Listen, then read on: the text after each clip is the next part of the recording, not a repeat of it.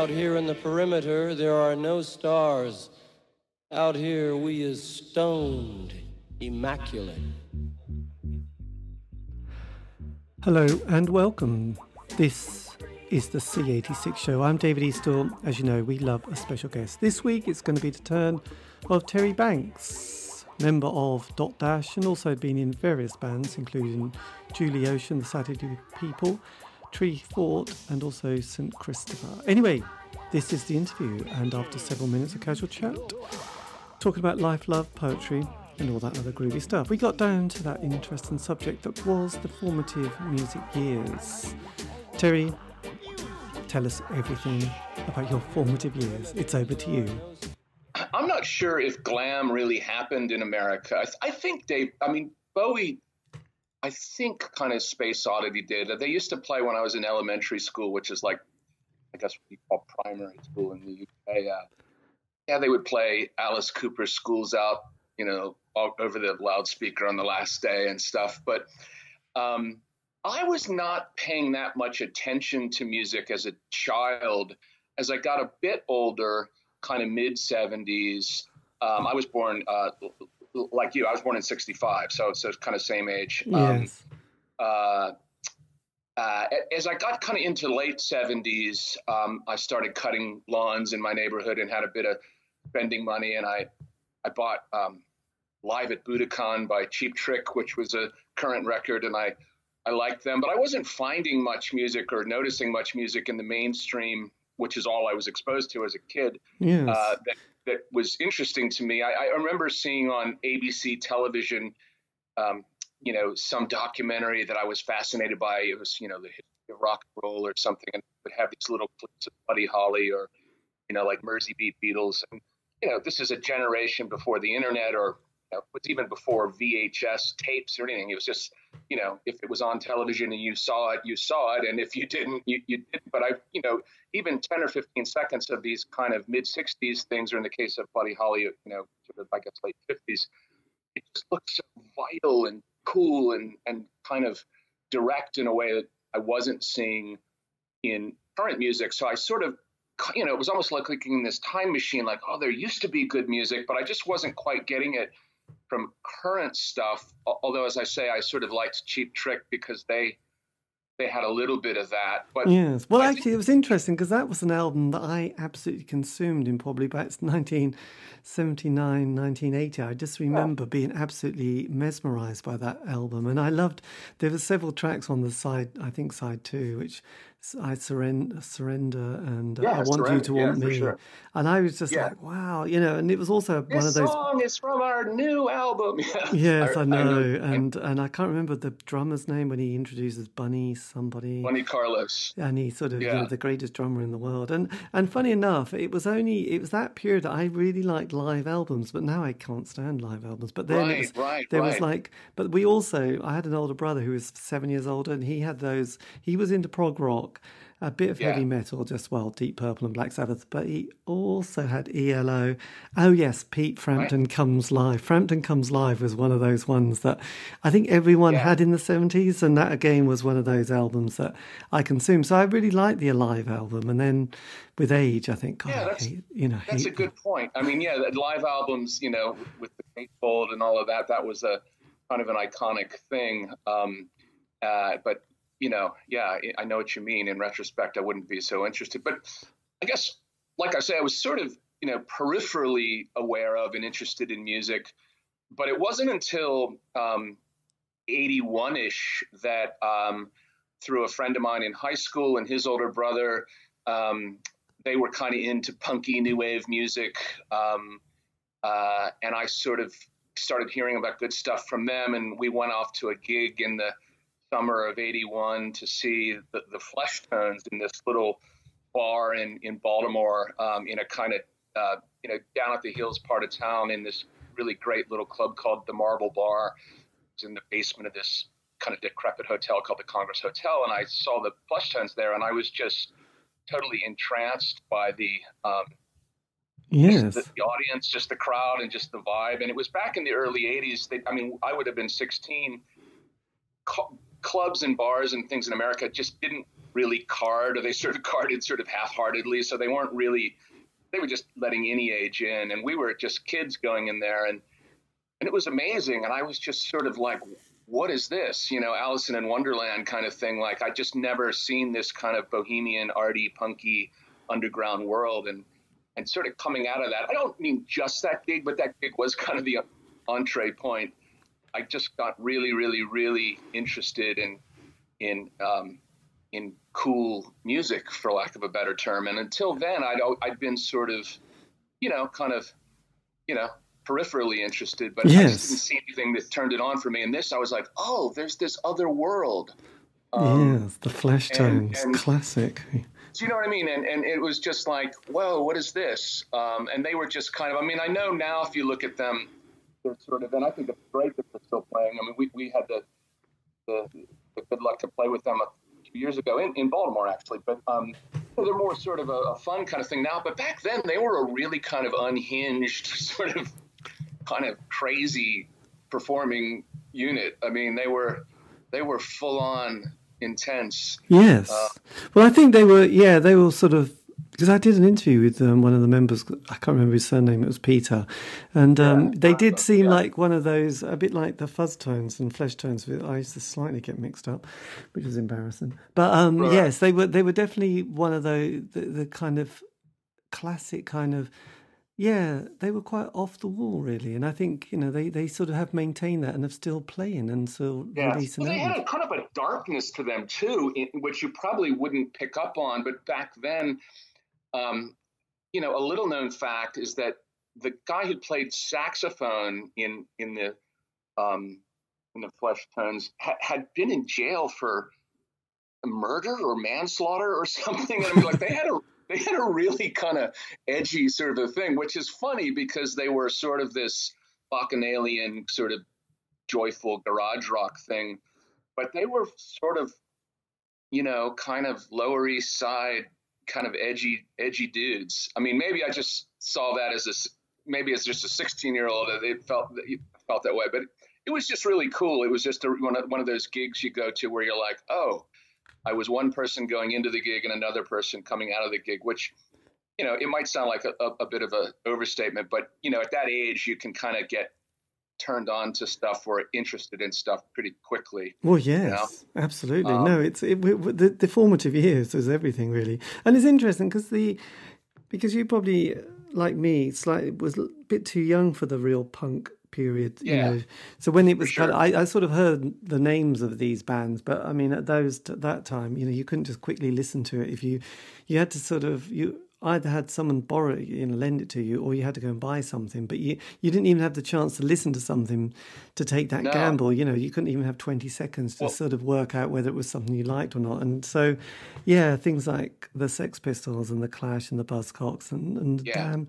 they just all passed me by until sort of a few years later. So it was kind of, I suppose luckily, David Bowie was the first kind of single I bought, Space Oddity, and then I was always intrigued with Bowie, and then the chart stuff. My older brother, who was 7 years older, he was into, like all that prog stuff. So it was kind of the early 80s when I began to still feel a little bit more kind of curious with what was kind of happening then, what was happening at that moment, rather than listening to the stuff from the 60s or the 70s and discovering bands like Spirit, thinking, God, that's amazing. But thinking, that was 1972, the 12 Dreams of Dr. Sidonigus. So, it wasn't really post-punk, because I was still kind of a bit unsure with that, but it was kind of the indie scene. So you obviously kind of 81, 82, you were also having moments of musical awakening. Exactly. I can remember, and same thing with punk, I remember, there's a Sunday night news show that's still going called 60 Minutes. And I remember when I was about 12, which would have been about 77,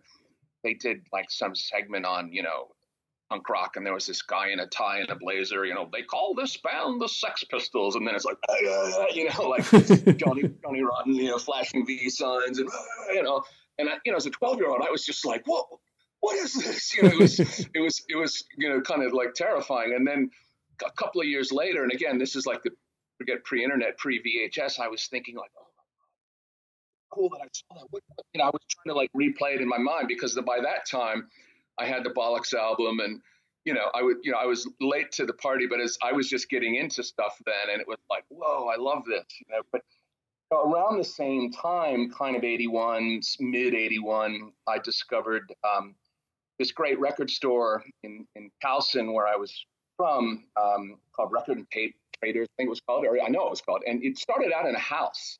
It was just in the first floor of this kind of beat up Victorian house. And then it moved into a sort of proper shop front. But they had just tons. It was all used and just amazing records for like LPs were like $3, singles were $1.50. And I bought, this is 81. So these records were kind of 2 or even 3 years old, but I got like the Jam, all Mod Cons, and the first Bunny Men album, which was probably about maybe only even a year old then. And this album by the group called the Barracudas, Drop Out with the Barracudas, and a Purple Hearts record and all this sort of stuff. And I was just kind of devouring this stuff. And, that kind of, some of those groups led me back to 60s things. You like the Jam, and then somehow you get a sense, they liked the early Who. So I bought a early, meaty beady, big and bouncy, I think it's called the Who singles from the 60s. And the Byrds, I got into that. But not in like a sort of retro way. I just was kind of loving this new wave and punk, post-punky stuff, and then realizing, some of these bands are drawing from bands that at that point were only sort of 12, 15 years in the past, which is weird to think about. But, it was just a kind of a, I sort of dove in head first, and the same friend and his brother, who were kind of new wavy, punky guys, for a rarity in my school. But we used to go down to these, in England, I guess they call them charity shops. Here they're called like thrift stores. And we used to go down into Baltimore, this giant place called DAV, Disabled American Veterans Warehouse. And you could buy all these really cool, like 60s-ish kind of punky new, just clothes that were really cool and unusual for like 50 cents or $1. And for me, that kind of was tied in, just being interested in these kind of, I don't know, sort of just different sort of clothes and stuff, like 60s clothes. I know, to me, it felt very new. It felt in touch with the new wave and punk stuff, which may or may not have been actually the case, but it was, It was just that time where you're just getting really interested in a different kind of culture than maybe the one you knew as a 14-year-old, just riding around your neighborhood on your bicycle or whatever. I just started getting interested in kind of, I really, what it is kind of bohemian, arty, punky stuff that I didn't even know existed. And once I did, I was like, I'm in. Yes. And Baltimore. Did you mention Baltimore, didn't you? Yeah. So the only time we've ever really come across Baltimore from the UK was the work of John Waters. Right. Well, John Waters is actually from the same town as me. Yeah. I'm from a town called Lutherville, which is sort of 10, 12 miles north of Baltimore. And he's from there. And Divine actually went to my high school, obviously kind of half a generation before. But that's a kind of a proud moment. But yes, yeah, John Waters' parents live in this. They're probably dead now, probably passed away. But I actually know where his house was because he lived in this really weird, like when he was a kid, this pink gingerbread house which faces down this hill. And so, yeah, so he's a Baltimore native son, and he's actually from Lutherville, which is a suburb of a northern suburb of Baltimore. But yeah, I mean, Waters is, he's an iconic figure. So sure. Look, because when he's ever mentioned Baltimore, he always mentioned going to strip clubs and things like that in Baltimore, and saying, the strippers. It was a bit desperate the way he described it. That the strippers.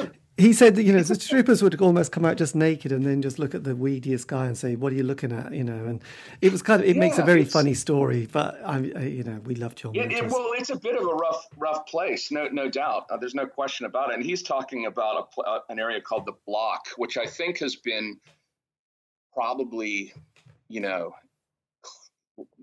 whatever, gentrified or whatever. But it's it's a pretty icy place. I mean, I live in Washington, in DC, And when I was a kid, when we would come down here to see gigs at this place called the 930 Club, coming to DC was like coming to Europe or something. It just seemed super sophisticated and, whatever. And I now look at it and think, what was it that I thought was so sophisticated? I mean, I think I was kind of easily impressed, but DC is a very different place than Baltimore. DC is like kind of international, sort of, kind of, maybe not all that much, but it sort of is. Yes. And Baltimore is no knock on Baltimore. It's got some very cool things and some really cool people, but I mean, it's a bit of a rough place. There's some really cool, nice, leafy parts too. That's not to completely. Yes. Yes. And things change. I mean? But it does have a bit of a kind of an edgy sort of quality, but some people really like that aspect of it. So, well, absolutely, yeah. And I just remember, being obsessed with listening to John Walters, especially his interviews. He gave good interviews and would often talk about Baltimore quite a lot. So when did you start to go from being a keen music fan collecting to thinking, actually, I might look to sort of kind of move into a band? That's always kind of a curious jump. Well, yeah, I mean, for a long time. That's a really good point. I mean, for a long time, I really loved music, but it didn't really occur to me that I would play music, but that I kind of fell into. I mean, that happened in college. When I went off to college, a roommate of mine was in a cover band that did like Costello and Joe Jackson and, Radio Free Europe by REM and stuff like that. And they were kind of, just a cover band for a short time. And he had a guitar and I would sort of pick his guitar up. And I think I figured out 2 or 3 chords that I could strum over and over. And I would just sort of sit there and, A, E, E, D, D, D. And I couldn't really play, but I could sort of pretend like I could play. And one day in the mid 80s, sort of 85, and you might remember this because I remember the Enemy and stuff used to do these big features on the Velvet Underground, but that VU album got re-released, or not. Or oh yes, yeah. It was kind of not re-released, but released for the first time, and it was sort of it was an outtakes album, but a really good outtakes album, and sort of everyone who was into kind of cool music was into that. And I knew about the Velvet Underground a little bit because I used to read this magazine called Trouser Press, and I bought the REM's Chronic Town EP right when it came out for like $3 used. It was like a cutout, like a promo, but I was really kind of entranced by that, getting back to that kind of 82-ish time frame. And I read about, there's like a little half-page article on them in Trouser Press where they said, where the guitar player was saying, we really like the Velvet Underground, and I bought that album, just a tape of it for $1. And I kind of knew who they were, but the VU thing kind of brought them up. And anyway, my roommate showed me how to play Femme Fatale, which is a really beautiful song, an amazing song, and quite kind of a sophisticated little composition, but it's quite easy to play. And he was just like, you just do this, and then this, and then this, and this. And I was like, oh my God, I'm playing Femme Fatale. This is an out of body experience. How did this happen? And in the same way that kind of, I saw these interesting things a couple of years before that at gigs and stuff, I came out of that like, oh, I can do this, but I didn't want to, for better or worse, and maybe I should have been more formalist about it, but I just started, trying to write my own songs.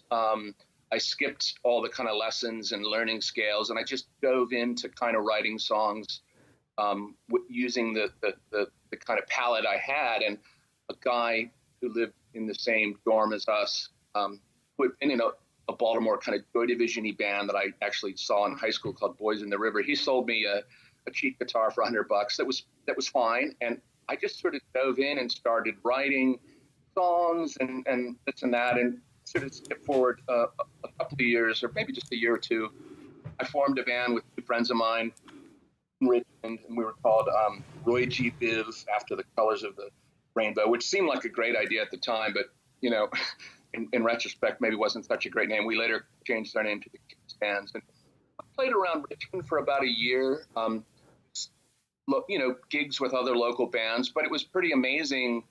I had only been playing about a year and a half, but we did all originals, guitar, bass. I played guitar and sang, and there was a bass player and drummer, and it was sort of like, oh wow, I've been so passionate into this, and now I'm actually, in a band, and we're playing gigs in actual clubs in front of actual humans, and it was really felt really wonderful, even though it was about as small time as it could get. I just loved doing it. So that was kind of the start. Blimey. I would have been early 20s at that point. So I felt like a late bloomer, but in retrospect, it was fine. Yes, absolutely. And then sort of, because the 80s, as we got the punk, we had the post-punk period, and then you had those bands a bit like the Associates, and then you had Big Country, U2, and then you had that kind of moment where the kind of indie world started to really become a thing, and that was when the Smiths happened in '83, and there was definitely a feeling. I mean, you'd had Orange Juice before, but then you had like the Smiths, and then from sort of '83 to '87, which was the years of the Smiths, indie pop in the UK was incredible. And then you had people like the June Brides, and you had the Go-Betweens and the Triffids, and the Wolfhounds, and Yeah Yeah No, and those other quirky bands like Big Flame and Bogshed and Stump who were happening. So there suddenly seemed to be this explosion of quite exciting stuff, and we've got a Fuzzbox and we're going to use it, and the Sidleys, and there was just like indie pop sort of was just full on. And we had people like John Peel, who sort of used to play a lot of this stuff on his evening show because he was on 3 or 4 times a week. And then you had the NME, Melody Maker, Sounds and Record Mirror. So it's kind of all kind of happening. So how did your 80s develop? Yeah. Well, so, when I was in Richmond off at college, there was a really good scene there, and there was a club called Rockets, very 80s name, but a little kind of hole in the wall bar that nonetheless booked really, really great bands, because it was kind of the early days of the kind of the US kind of indie sort of network or whatever. I mean, that had really started obviously with, CBGBs and all of that in the sort of mid 70s. But, by the front part of the 80s, it was building out, but there were still gaps. So like the reason Richmond, which is a smallish place, got so many good bands was that DC was a big place, and all the touring bands, whether they were American or British or wherever, were playing there. And then a lot of them were going down to this place in Atlanta called 688, which was a place. And there was nothing really between DC and Atlanta. And that's a long, long drive. So a lot of them would play Richmond to kind of break the trip up, even though it's not anywhere near equidistant. Richmond is way closer to DC than it is Atlanta. I mean, it's only about 100 miles. But, there were amazing bands coming through. And I was, the 3 O'Clock, Husker Du, The Replacements, Long Riders, Rain Parade. I saw the Smiths twice back then, but they were in DC. You had to go up to DC to see them. But I was just loving all of that stuff. And then later I went to England and spent kind of a couple of years there. I sort of came back to the States in the middle of that. But I had read how did you find yourself in England? Oh, right. Well, I got out of university, and like I said, I was playing in that band and stuff. And I just sort of felt like, as much as I liked being in Richmond and I had some great friends and was having a lot of fun, I just sort of felt like, I wanted to get out and see the world, as it were. And, I went over sort of thinking I was just going to go and, do the kind of cliched backpack around kind of, thing. But I ended up staying, I was there all of '89, and then I came back to the States for a while. Then I was there in '90 for a while, and then I was there basically all of '91. So kind of 89, 90, and 91, I was there probably a total of maybe not quite 2 years. But I just went for the heck of it. And as far as the musical stuff, I had, fanzines kind of led me onto music. In college, I'd read, and there was this British fanzine called Jamming that I you could buy in Plan 9, this record store in Richmond. I had this article about like the first few Creation singles, Biff Bang Pow and, you know, The Loft and Jasmine Minks and stuff like that. I thought, oh, this sounds like my kind of thing. And so I bought some of those singles and really liked them. And then a few years later, this was an American fanzine called You Can't Hide Your Love Forever after the first Orange Juice album, of course. But they had a thing on Sarah Records. And so I went over when I was in London, you know, and I got a job. I was working as a sub-editor and, you know, just having a great time and seeing tons of great bands, McCarthy, and speaking of Jasmine Minks, I saw them and the Wolfhounds and I just love that stuff. And so I was just seeing those gigs all the time, but I you know, read about, I was like, oh, Sarah, that's that thing I read about. And I saw St. Christopher play and liked them. And then later I sent them a cassette of stuff I'd done. And I ended up being in the band, which was cool. So, I mean, to answer your question, I just went to England on sort of a lark. Yes. But I met some cool people, and I ended up moving into a group house and having just an amazing time and just going out all the time, you know, seeing bands or, you know, mostly it was seeing bands. And I saw the Go-Betweens and the Laws were happening then. They didn't even have an album. They just had some singles, but the Laws were amazing. I would go and see them just about any time they play in London. Yes. So I was just, you know, it was like showing up to, you know, the Haight-Ashbury in 1967 or so. To me, it just felt like, you know, I was in the middle of a indie heaven, really. So when do you, I mean, because the St. Christopher had been going sort of since the mid-'80s, hadn't they? So they'd sort of done quite a bit. So what was it like joining a band that had already been quite established and had, you know, brought out quite a few? It was cool. It was weird. I mean, it felt like that Sarah scene was kind of over, but you know, it still kept going for quite a while after that. And, you know, we played gigs in Germany and France and Holland, and there would be, I don't mean a lot, but there would be, like, we would show up to gigs. Sometimes there would be, it might just be 4 or 5 of them, but there would be these kids in, like, you know, Toulouse Lagache t-shirts or whatever like that. There's something about that label that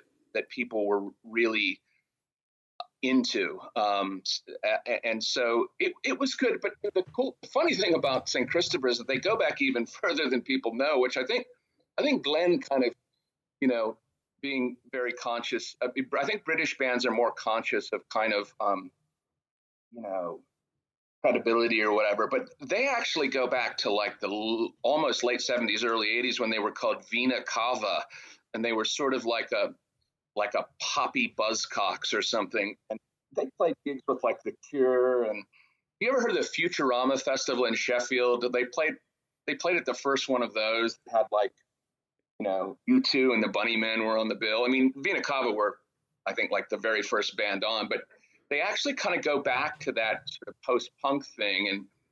And then they became St. Christopher, as you say, in the mid 80s. And it was much more of a postcard jangly thing. I mean, that's not to say that his stuff wasn't always kind of poetic and sort of melodic, but I was interested by their post-punk roots, and they were sort of like, forget it, you know, that never happened.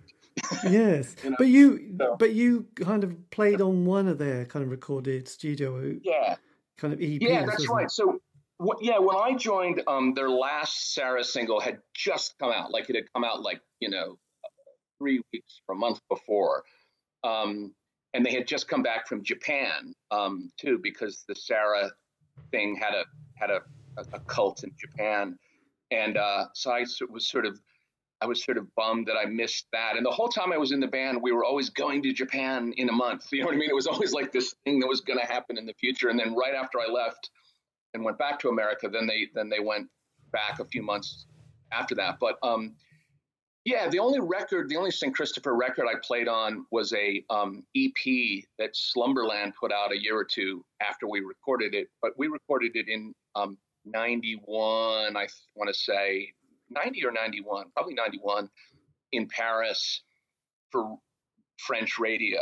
And it was kind of a French, as bands had John Peel sessions come out. This is just what we recorded, in Paris, a big place. And so, so that record came out. So that's the only St. Christopher record I played on. But we played lots of gigs in the UK. The Hit Parade in, let's see. Was that Julian Henry, wasn't it? Yeah, they were great. We played with them in Hull at this place called the Adelphi and in Liverpool. And I thought the Hit Parade were excellent. I was impressed. And I'm trying to think who else. Played in Wales a few gigs with some Sarah bands, and I remember that the people who ran the label, Claire and Matt, were there, and just a bunch of shows around the UK, and then, as I say, we went over to Germany, France, and Holland 3 times for kind of. Did it feel a bit like a kind of a dream come true from sort of being, a long way from home, being in England, this, because when you're a slight tourist, even if you're living here, if you, it's not quite, you're miles.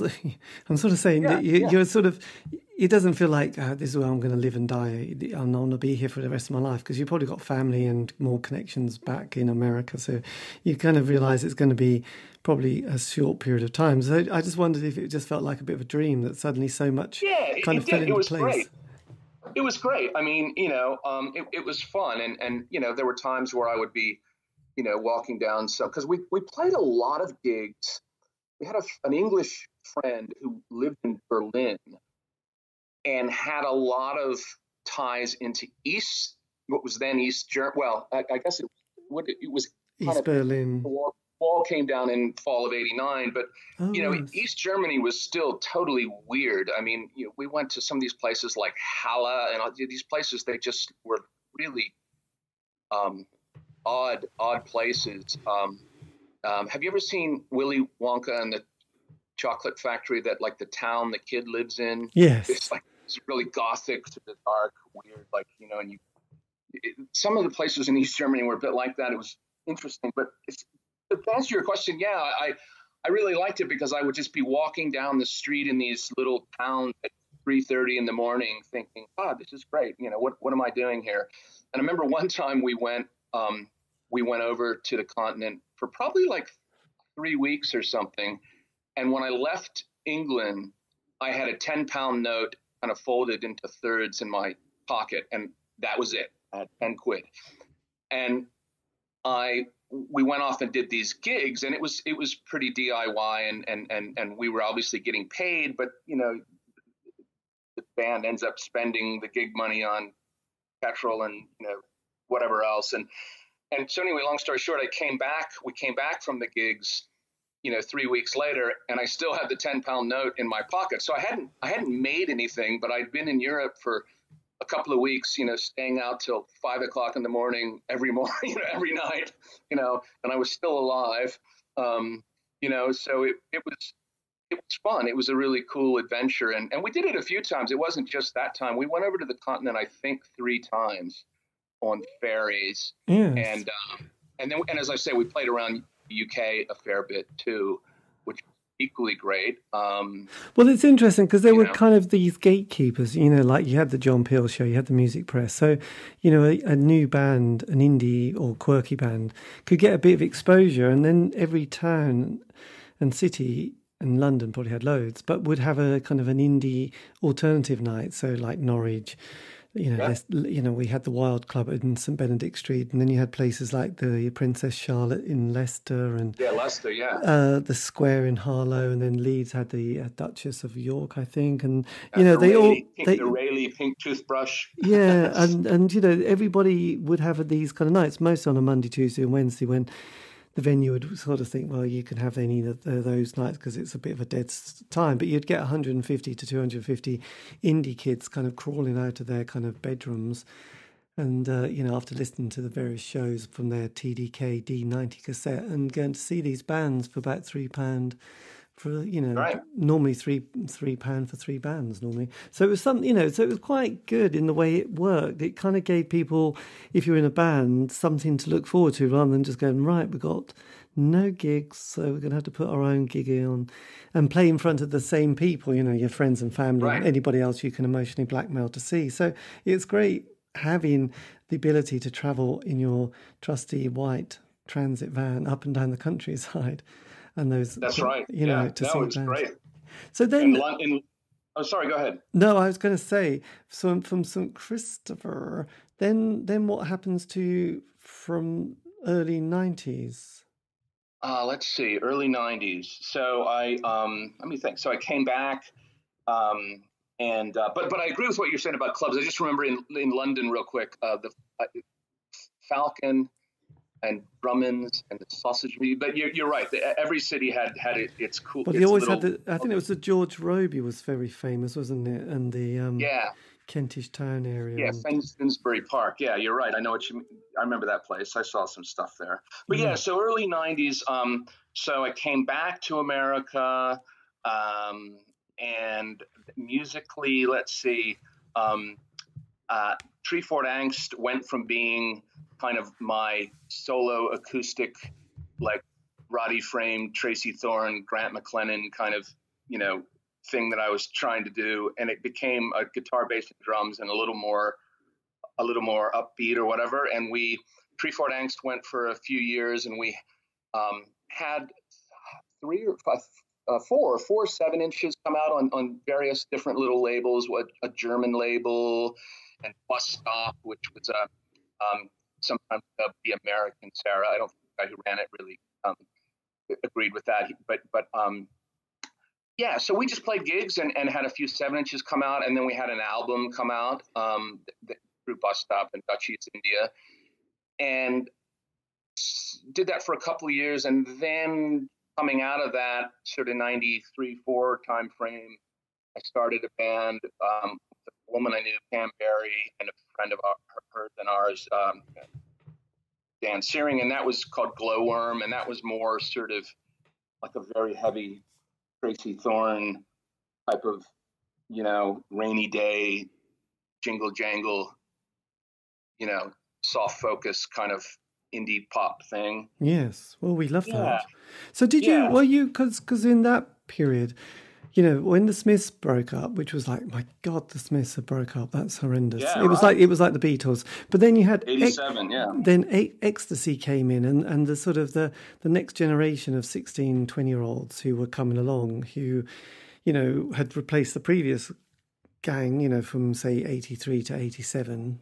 For argument's sake, the next generation want their kind of bands. They don't really want to listen to old fogey music like the Smiths anymore. And then so there was the dance scene. You had the Happy Mondays and Stone Roses and Primal Scream, Soup Dragons, who'd managed to go from indie to dance remarkably well. So that helped their career.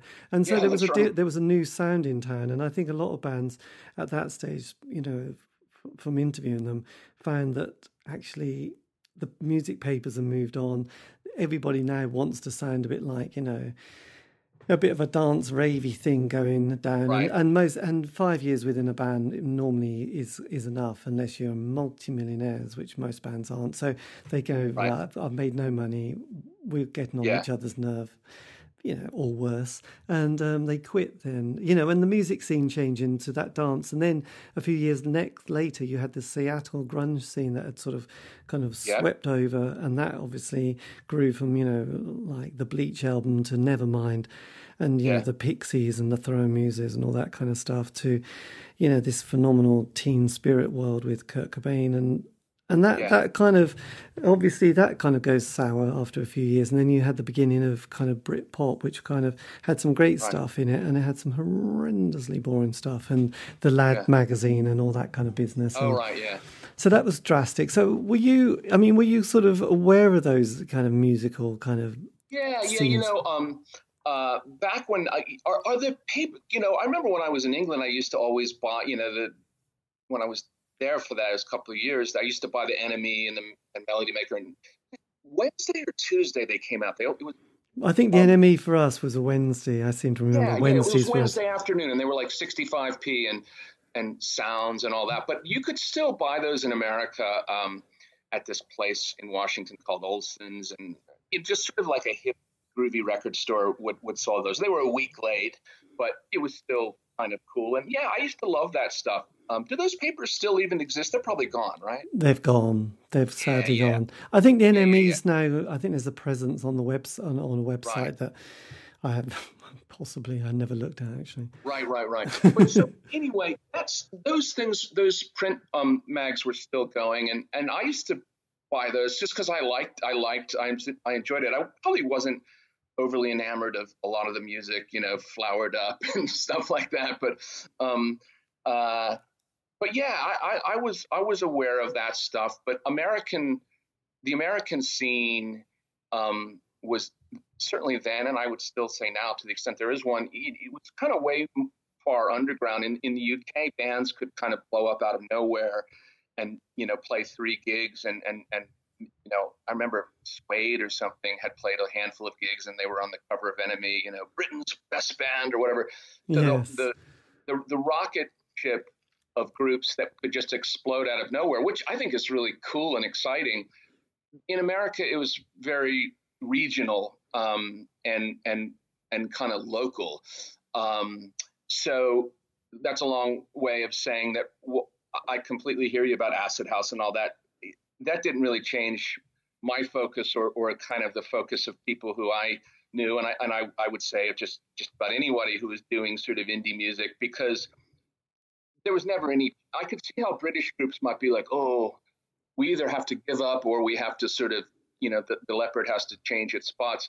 American bands would be less likely to do that because no one would have heard you in the first place. If that makes sense. You know what I mean? Yes. You're just doing it for its own artistic rewards and the hope that you can get that someone somewhere who has a little indie label will put out a 7-inch single or put you on a compilation album and you'll get a few fanzine reviews and maybe some college radio airplay, and that is success. You know what I mean? So the stakes I think were lower. So I think American bands, not that you can sort of paint people with that broad a brush, but I think British groups were a lot closer to sort of, the sparkle of showbiz than American bands. And I mean, indie bands, even British indie bands I could see how they could kind of believe like, we're going to be on top of the pops because it wasn't that far away, if you know what I mean. Whereas in the States, it would be like maybe the local paper or something, you know what I mean? It's just the stakes were much lower. It was more, yeah, I think hopeless. Things is what because I think things can sort of happen very quickly. Well, it did certainly seem to in the old days where, like you said, Suede were one of those bands that went sort of. I think everyone's sort of desperate for the next thing, and not just in the sort of X factor, but in the sort of indie factor. In those days, you were just so excited when a new band came along. Right, and I'm not knocking it. I think that was kind of cool. I always thought that was really kind of fun, but I think it was kind of unique to the UK because country, while heavily populated, is small in size, and it had a national media. If John Peel played you, people from northern Scotland to Brighton heard you. Yes, and also I think the interesting thing, unlike Twitter, the way there might be a billion people on Twitter and they might, I don't know, like it or retweet. Yeah. I suppose it's the fact that it doesn't really mean much. If a million people sees your tweet, but with John Peel, less people might have listened to the show, but the likelihood is that everyone was 100% on it. And like me, I hardly ever listened to it live. I'd always record it, put it on my cassette, and then have to listen to it a few times to digest what I'd heard. But it was a very kind of focused kind of. It wasn't like a tweet. Like if someone tweeted this morning, I would have missed it and probably exactly, you know what I mean. Exactly. You'd have to be tweeting every 20 minutes to make sure someone saw that message. But then you could be away for a few days and go, oh yeah, Twitter, I forgot about that, and it's kind of gone. So a lot of stuff is so ephemeral in that way, whereas something like John Peel, we're still reminiscent about it 30 or 40 years later. I agree, and I mean, social media, if you think about it, you're kind of talking to yourself. You know what I mean? And yes. Whereas if you had even a little quarter page feature in Melody Maker or whatever, it could be a fanzine here in America or like on the radio, it was actually, it was one way communication, but it somehow felt more, I don't know, substantive or whatever. But that may just be rosy glasses. I mean, yes, I mean there is an element of that, but then there is an element that I realised there's that, or like I sort of mentioned, that those little gatekeepers, and it all seems very small, but actually it also was so significant, like the little club being run by a young person who, wasn't making any money from it, but was passionate for a few years of putting that indie night on I think, I don't know, it was Monday or Tuesday in Norwich at the Wild Club. And, that was their little hobby and passion. And they were picking bands up from the John Peel show. And, they didn't... John Peel had a small listening, audience compared to Steve Wright in the afternoon or Bruno Brooks or somebody like some classic daytime jock, Dave Lee Travis, the good old days. But those kind of people, that you would then, if that person put a gig on, would get 150, 250 people in Norwich on a Monday night to see that band, and so it was kind of focused. And then obviously, there was the sort of loyalty of buying the single, buying the T-shirt, buying the album, and 30 years later, still feeling quite warm and glowing about them. So I think, it is a bit rose tinted, but then I realised it was kind of like this. It was quite organic, and it was quite a sort of, it was quite a nice organism of kind of something that was alive in a very sort of real way. Yeah, I agree. I mean, although the one thing I would say is that, pre to COVID-19, the gig thing is still totally happening in that regard, at least as we've experienced it. I mean, there's still, as you were saying, there were, young people putting on club nights, or sometimes not so young people putting on club nights. Yes. That's still alive and well. I mean, I say that, up until about March of this year, unfortunately, when, we all got sort of, dealing with this, dreadful pandemic. But that is still going. So that's my sop to not being just a complete, back in my day. I mean, there's still, at least in some places, there's still really good live circuits. So, I mean, it's different, but what's that saying? The more things change, the more they stay the same. So I feel like there's still lots of cool things happening as well. Oh God, yes. Not now in this terrible pandemic side, but hopefully, when normal life or normal-ish life returns, it will. Yes. Yeah, I'm sure the 16 to 18-year-old has got their thing that they're absolutely passionate about, that they'll be reminiscent about when they're 40 years down the line. Or even just people our age who are still into this stuff. It's cool. We've played with tons of, Scott Dash has played with tons of bands who are, from back in the day. And, you can roll your eyes and say, oh, why bother? But they're still great and people are into it. And, yes, well, absolutely. Why not? So just going through, because we got up to, I don't know, so you did Treefort Angst, then you did the Saturday's People, and then you did Julie Ocean, didn't you? Yeah. So there was Glowworm, which was a girl singer and kind of, as I say, kind of Tracy Thorn type vibe. And then my wife and I went to Australia, and we were there kind of 95 to 97. And that was great. And I was interested in doing some music there and met some nice people but it just didn't quite come together, which was fine, because my musical sort of path has always been sort of on again, off again. I'm always interested, but it only happens now sometimes. But with the most recent band, it's been pretty steady for a long time now. But so after Glowworm, went to Australia, then came back from Australia to Washington, and the Saturday People formed, and that was two guitars, bass, and drums with friends of mine, guys I'd known previously. And that was really fun. It was more kind of 60s-ish, at least in our mind, almost kind of Monkees meets Postcard or something. We played lots of gigs with the people from Heavenly. They were called Marine Research at that point, but it was basically Heavenly. And Sportique, who were the the guy from the Razor Cuts and the drummer Mark Flunder from Television Personalities. And we kind of had this thing where we would always get those kind of gigs. And the Clientele from England, we played with them a few times, and different bands. We played in New York a number of times, and Slumberland label put out 2 7-inches and an album. Yeah. And it only lasted about 2.5 years, but it was good fun. And that was kind of latter 90s into even 2000. But that was cool. Yeah. But then you got, that was the Saturday People. You did quite a few. Yeah. Then right. Julie Ocean.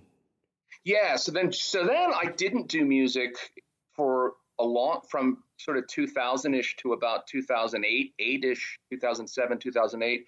I didn't really do any music. I was still a big fan and still seeing shows and loving music, but just didn't happen to be playing music for no particular reason. It was just how it was. But then a guy moved to town named Hunter Bennett, and he had been put in touch with me by a mutual friend of ours, Peter Kortner, who was the singer in this band called Dag Nasty, who were on the Discord label. And they were, Discord, of course, being associated with hardcore music, but Dag Nasty were kind of like in my ears, really poppy, super melodic punk sort of underpinnings. But I just thought they were just a really great rocking kind of pop punk. That's not, pop punk is a terrible term, but yeah, they were just good. But so Peter said, this to Hunter, he said, you should look up Terry Banks when you go to Washington. He was moving here, and so he and I sort of met up, and he was keen to start a band, and I sort of thought, well, I'm a bit out of it, but then I thought, why not? And I put an ad in the paper, like the City Paper, which is kind of it's called the City Paper. It's sort of an arts and entertainment weekly kind of thing. And well after the net, but I actually just put a print ad in the paper, I think, and free. And this guy called, and I think I was advertising for a drummer or second guitarist. And this guy, Tim Spellman, who I'd known at that point for almost 20 years, called my ad. It's funny that I didn't think to call him, but he called the ad like, hey, I saw your ad. And I was like, Jim, it's me. And so then he joined the band, and then he had a drummer, a friend who played drums. And long story short, so Julie Ocean got going, named after the Undertones song, of course. And same thing, we played lots of gigs. And a label from Philadelphia called Transit of Venus actually paid for us to go into a really shishi studio, and we made an album that came out, and a song ended up in a TV show. And again, as with the other bands, it only lasted about, the other bands were kind of 2 years and change. I think Julie Ocean was more like not even 2 years, but we played lots of gigs and had an album come out. And then Jim moved to Denver, and that spelled the end of the band. But it was fun. It was cool. And musically, it was kind of power poppy, indie rock kind of stuff. I've always loved the Jam, and there's just early REM and stuff like that. But the stuff was all kind of upbeat and quite super. Anything I do is pretty jangly, but not in a Sarah Records way, like in a bit more of a slightly more oomphy way. So that was Julie Ocean was the last band previous to Dot Dash, which has kind of become my, our thing that we've really kept going. But so Dot Dash, which kind of was about 10 years ago that came together. So what's the secret for? Is it because of the lineup? You've managed to sort of stick with the lineup? Yeah. Well, it's funny because you would think it would go the other way, but the older I've got, the more appreciative I have become of playing music. When I was younger, I mean, I've always liked it and I've always done it. And there have been plenty of periods where I wasn't doing it, but as you can tell more where I have. But I used to have this kind of slightly sort of, why bother kind of attitude, like with Glowworm and Treefort Angst. We would get offered gigs and we'd just be like, oh, no, thanks. And and as I've got older, I've realized, not to be corny or too saccharine about it, but just what a great, wonderful thing it is to play music and be creative. And if you're lucky enough to be in a situation where someone is putting out your records, even on a tiny little label, quite underground stakes, it's amazing. It's really a wonderful thing to do. And I've just found like I'm a lot more engaged in life if I'm playing music than when I'm not. And so it's not that this is necessarily any different, but it's not, this lineup is more likely to stay together than others, although we all do enjoy it. But it's just, I think, just speaking personally, it's just that I've come to appreciate it more, which you would kind of think the young person would really, really be into it, and the older person would be like, oh, I'm not so interested. I find I'm more interested in it now than I was in the past, which might be it's interesting. Silly, but it's just kind of how it is. Well, it's interesting because I have a few theories in life. Not all of them watertight, but there is something about the passing of time, but which is 25, 30 years, where sometimes people have started. I don't think it's about, rose-tinted sunglasses, but looking back at a lot of that music from the 80s, because it kind of happened and then it's like, okay, that's good, but, we didn't make any money, we've all fallen out, let's forget it. And then sort of 25, 30 years later, there's been a lot of kind of revisiting and thinking, actually, there's a lot of this is really good. And there's a lot of stuff that one missed the first time, and I probably mentioned that earlier, where you just think, oh, well, there's so much coming out and I can't listen to all of it, and also I can't afford it, so...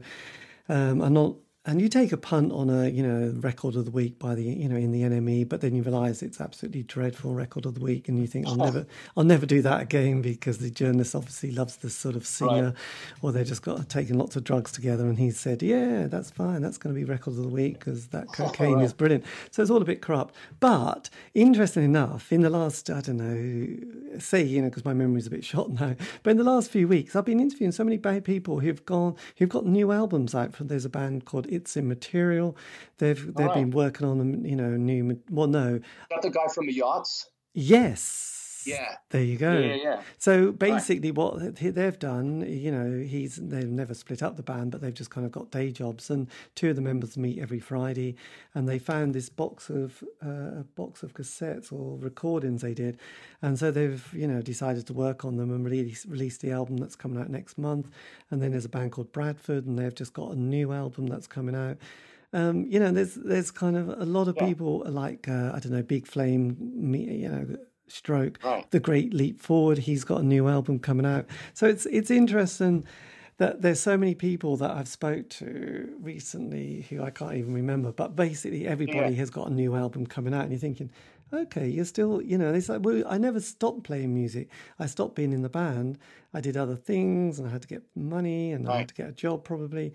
But I played music, and I had a few little things on the go. But I've started to sort of, I don't know, rather than not release it, I started to look at putting stuff out to go into the great out world, the big world. So it's interesting. Yeah, I think people do appreciate it, because actually within that time between being, say in your early 20s to being in your 50s or early 60s, is that we've all, everyone's gone through stuff, like lots of relationship stuff, probably, health stuff, parent stuff, pets, moving house, jobs, ups and downs, that you start taking a lot of the very simple things in life and think, God, I'm so grateful for that. Whereas when you're younger, you take everything for granted, don't you? And, Exactly. And probably and if you're English, and I'm not saying anybody else, but definitely English, we love to moan. The 80s, we moaned and moaned all the bloody time. That's what you do when you're English. And about everything. And then you look back and think, oh, actually, it was quite good, really, wasn't it? But we did spend all our time moaning about everything. But it's like, it was there was a lot of good stuff. I know what you mean. I mean, and just, now, I mean, gigs have kind of haven't happened in 6 months, but, previous to the pandemic thing, I mean, we have had so much enjoyment in Dot Dash playing gigs with, I think the coolest, funnest thing we ever did is we played a couple of shows a year ago with the Undertones, sold out shows at a theater in New York and a big place in Boston. And, again, bands that are older than us, although we're plenty old, believe me, but like the Monochrome set, and I was looking on your site, Richard Lloyd from Television, and just tons of Chameleons, just tons of bands that are, from back in the day, but they're still doing their thing, and they're great, and people are into it. And, I mean, it's like the passage of time is, inviolable, but you could just hide under a rock and say, oh, I don't want to, or you could say, I still really like doing this. And I'm really kind of inspired by some of the bands that we've played with who are still doing their thing, and the people always seem really youthful too. I've always noticed that. Yes, well, I think it's kind of mind over matter, mind over body, wasn't it? Really, because the last release you did was actually last year, That's Proto right. Retro. That was on the Beautiful Music label. Who's that? So the Beautiful Music is a label that has put out all of our records. We've actually had 6 albums released since 2011. And the Beautiful Music is a label in Ottawa in Canada, and it's run by a guy called Wally Salem, and he has a friend, Jamie Nordstrom, who sort of assists him with graphics and stuff. And I mean, it's a total labor of love, although I think he has put out sort of 40-ish records.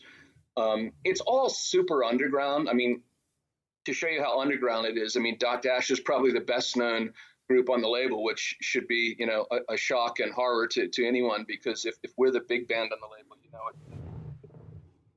but it's just been really, really, just really kind of wonderful and inspiring. I mean, having played in lots of groups who had different records come out on different labels, Bus Stop and K and Slumberland and lots, the kind of metric was, if the record came out within a year of the time the band gave it to the label, you weren't doing too badly. It could be worse than that. And the great thing about the Beautiful Music is, like, when we send them a record, it's like pressed, like, no kidding, like 2 weeks later. Like, he just gets it done right then. And it's almost like that, like, 60s kind of dynamic of, like, we recorded this on Tuesday and it came out on Friday. I mean, it's not quite at that level, but it's just really, it's just really been kind of a wonderful kind of experience to sort of make music and have it come out concurrent with, playing gigs and stuff. And, we'll be the first to say, and Wally from the label will be the first to say that it's super underground, but it's really been great fun, and we're really appreciative of his support. And did you, I mean, as a sort of artist, did you manage to navigate the world that is kind of publishing and ownership of music? Because you obviously, I know you're in, another band, so that's probably not something you're going to, worry about too much. But the only, your own sort of the music. Yeah, well, I actually, it'll sound very grand, but it's actually pretty simple. But my songs are actually published by, as a Smiths fan, you'll appreciate that they're actually published by Rough Trade, and which I get a sort of, a kind of, I don't know, I just somehow I like that. I just, wow, look at that Rough Trade. I've had records on Rough Trade. Yes.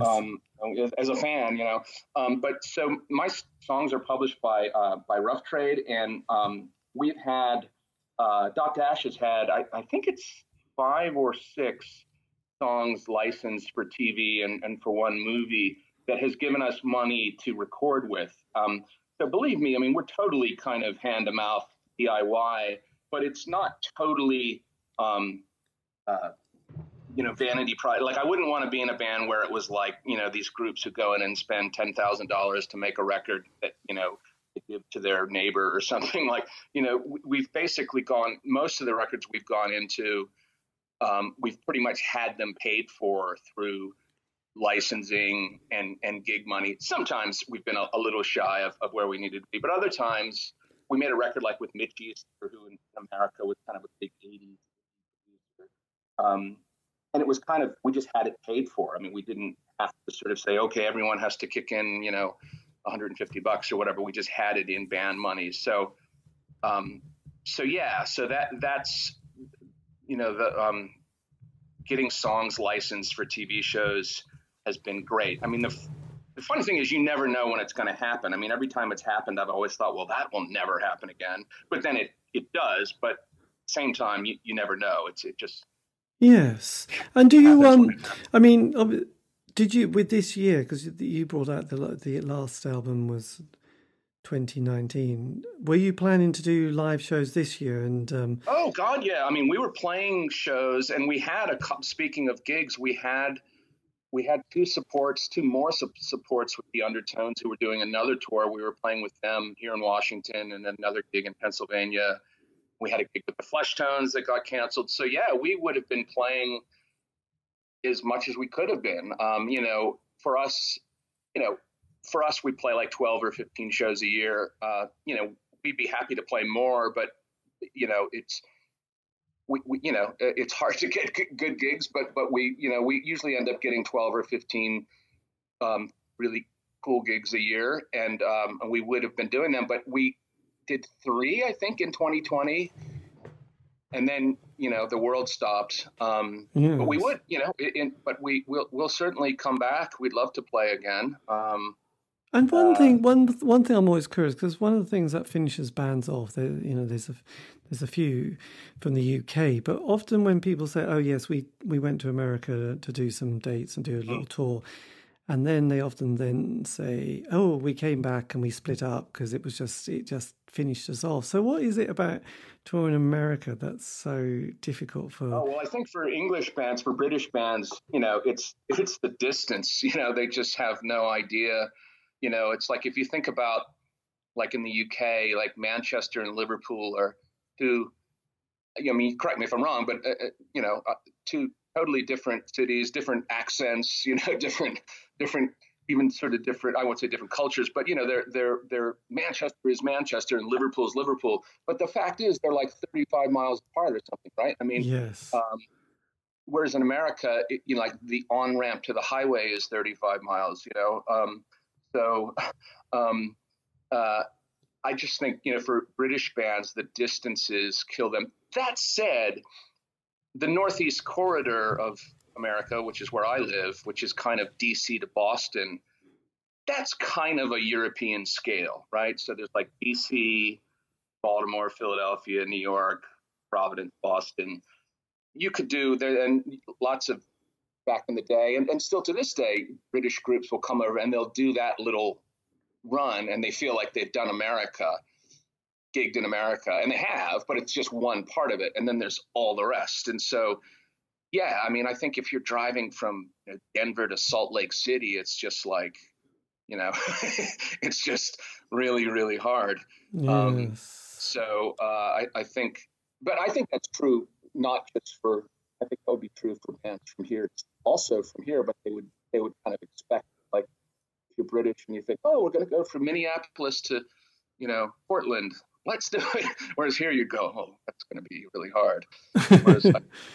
Whereas I think if you're not that familiar with it, it sounds easier. But you're right. There's lots of indie groups from the UK who came here and were, broken by the highways. But there were lots of groups that I think, and not even all that big, like the Mighty Lemon Drops. They were always touring, and it was like, they weren't like some super big band, but some British groups I think were real troopers. They didn't kind of crash and burn. They were pretty hardy.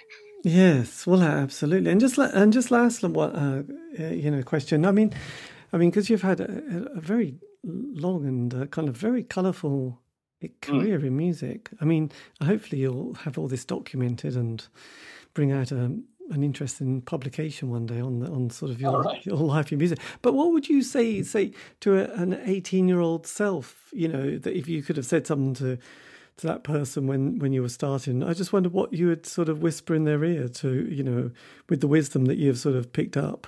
Yes, from that time. I think not just as related to music, but just life in general. I think it would be, follow your heart.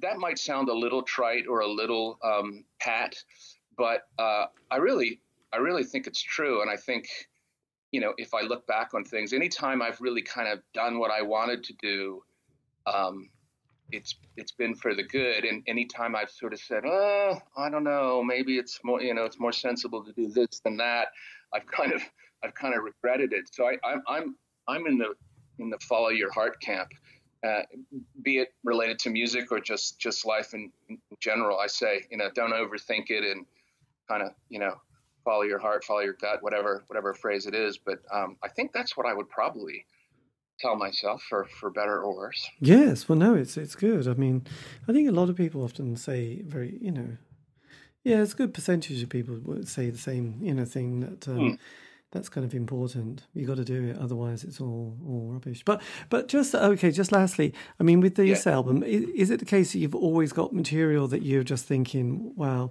when we get the next opportunity, we're just back in the studio for another 14 tracks?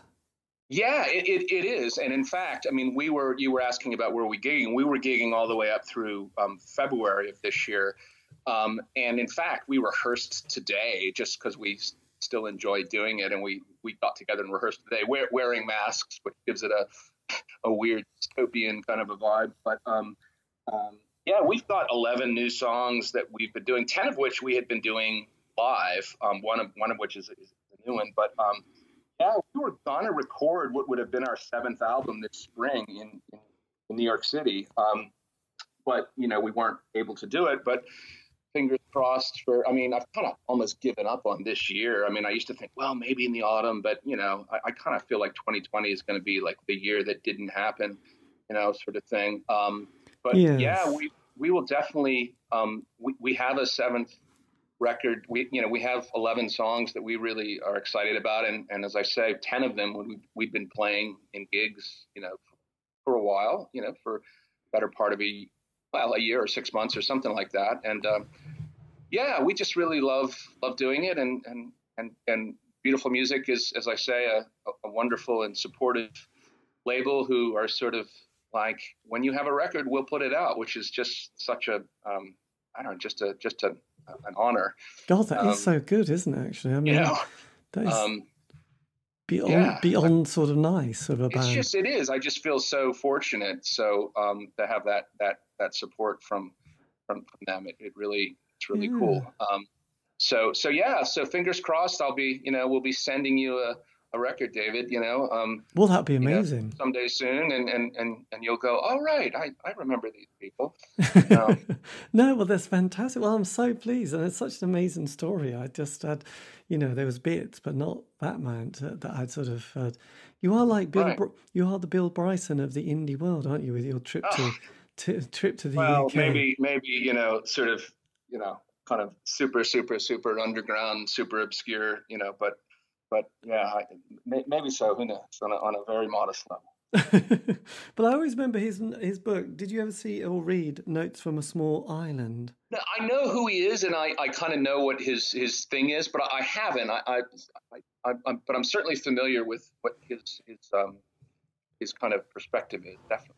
Yeah, he's a nice chap, and it was kind of a good read. I suppose it's interesting his take during that time. I suppose the 80s of the UK, which he kind of got spot on, really. So, but no, it's amazing. I can't believe you were so on the zeitgeist. Well, and one thing I didn't mention, and this is maybe it's not to drag it out, but while I was there, I was working as a sub-editor, and I wanted to, I was very into the creation thing, and I sent a letter. This is back, pre-internet. I wrote a letter to Creation. This is when they were in Hackney. And I said, and the magazine was like a business magazine, but I made it about the enterprise allowance scheme and all this, about how the label was founded on that. And they wrote back and I said, could I interview Alan McGee? And they said, yeah.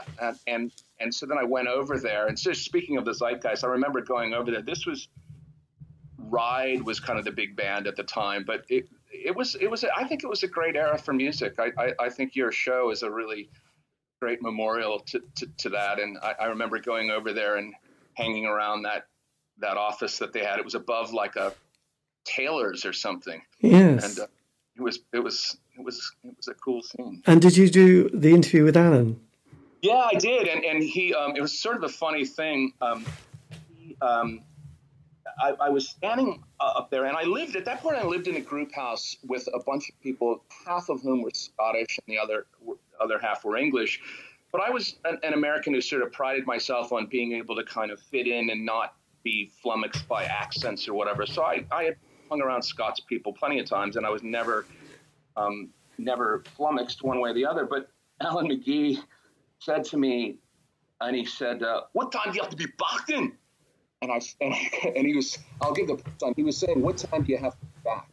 But I could not understand him. And he's going, "What time do you have to be back in?" And I said, yeah, sure, that's fine. And Ed Ball came up to me. He's like, "Terry, Alan's asking, what time do you have to be back?" And I was sort of like, oh, right, anytime. It's because we went off in a car and he needed to go to the bank. And so I interviewed him as we rode around in a car. But there were lots of times where Alan was speaking and I'd be asking him about, Aloft or Bisbang Power stuff. And I couldn't quite make out what he was saying, but I was doing lots of nodding and agreeing and saying yeah. So that was my little parachute into the world of creation. Excellent. Back in their days, but it was a fun little adventure. Yeah, and you met Ed Ball as well, so double. Yeah, and Bobby, the singer from Primal Scream, was there too, and he gave me a record. It was Primal Scream's little-known MC5 period. Remember, they were like a kind of a twee jangle band. Yes, they were on the scene. Everyone, of course, knows the Screamadelica thing, but in between that, they were like the MC5, like Leather Trousers. Do you remember that? They had a song called Ivy. Yes, yeah, absolutely. Right? Les Paul guitar kind of thing. That's when that was going on. But he was quite a friendly guy too, so it was cool because I was a fan of that label. I tended to be into the stuff that they were well over the Jasmine Minks and the Loft and Bang Pal. They were into this other thing. Ride hadn't happened yet. It was, I guess, House of Love. House of Love were their big band then, and I could never quite get into House of Love that much, but I loved Creation. Yes, well, it was an amazing label and still is in some ways. So, yes, good times. Well, that was kind of a pointless little tale that I brought up, but when you were talking about the zeitgeist, that popped into my head. Yeah. Okay. Just last thing, did you get a copy of this book by Neil Taylor, C86 and all that? No, I've looked for that. I'm interested in that. I will have to hunt that down. But is it good? It's a fantastic book. You've got to hunt it down and find it. Oh, I will. Because excellent. Yeah, if you go to his Facebook page and probably you'll find out how you can order a copy. I mean, it might be the case that. I don't know what the postage is like to America. But... Well, that's all right. I love that stuff. Yeah, I will certainly check that out. And I have heard about it, but I've never actually. Oh, it'll blow your mind. I just think it's the best book because it's so he obviously was so into that scene at the time that it's almost like if anybody wasn't, they would think, they wouldn't understand much of it. I don't think, but the detail, I love the detail of it and Oh, excellent! I'm going to check. I may look that up today. Yeah, no, it is. I mean, I was just amazed. I'd read one little bit and have to stop and just digest it. And oh God, yeah, right. Yeah. I mean, he was obviously. He was, again, just on the scene at that time. Yeah. Anyway, look, this has been brilliant. Thank you, Terry, ever so much for this. It's been amazing. So, look, I'll keep in touch. But, again, thanks for the interview and thanks for that album that you sent the other day. Yeah, sure, David. It was great talking to you and thanks very much. And yes, no problem. Well, look, take care there. And, do check out the book. But, yeah, all the best. And all right, you too. Bye. Hopefully next year, much better. Bye. And there you go, how to end a conversation. So smooth. Anyway, that was me in conversation with Terry Banks, talking about what he's just talked about. I'm not going to repeat it. Anyway, this has been David Eastaugh, the C86 Show. If you can contact me on Facebook, Twitter, Instagram, do C86 Show. Also, these have all been archived on, Spotify, iTunes, Podbean. Check it out. It might just change your life. It probably won't. Anyway, have a safe week.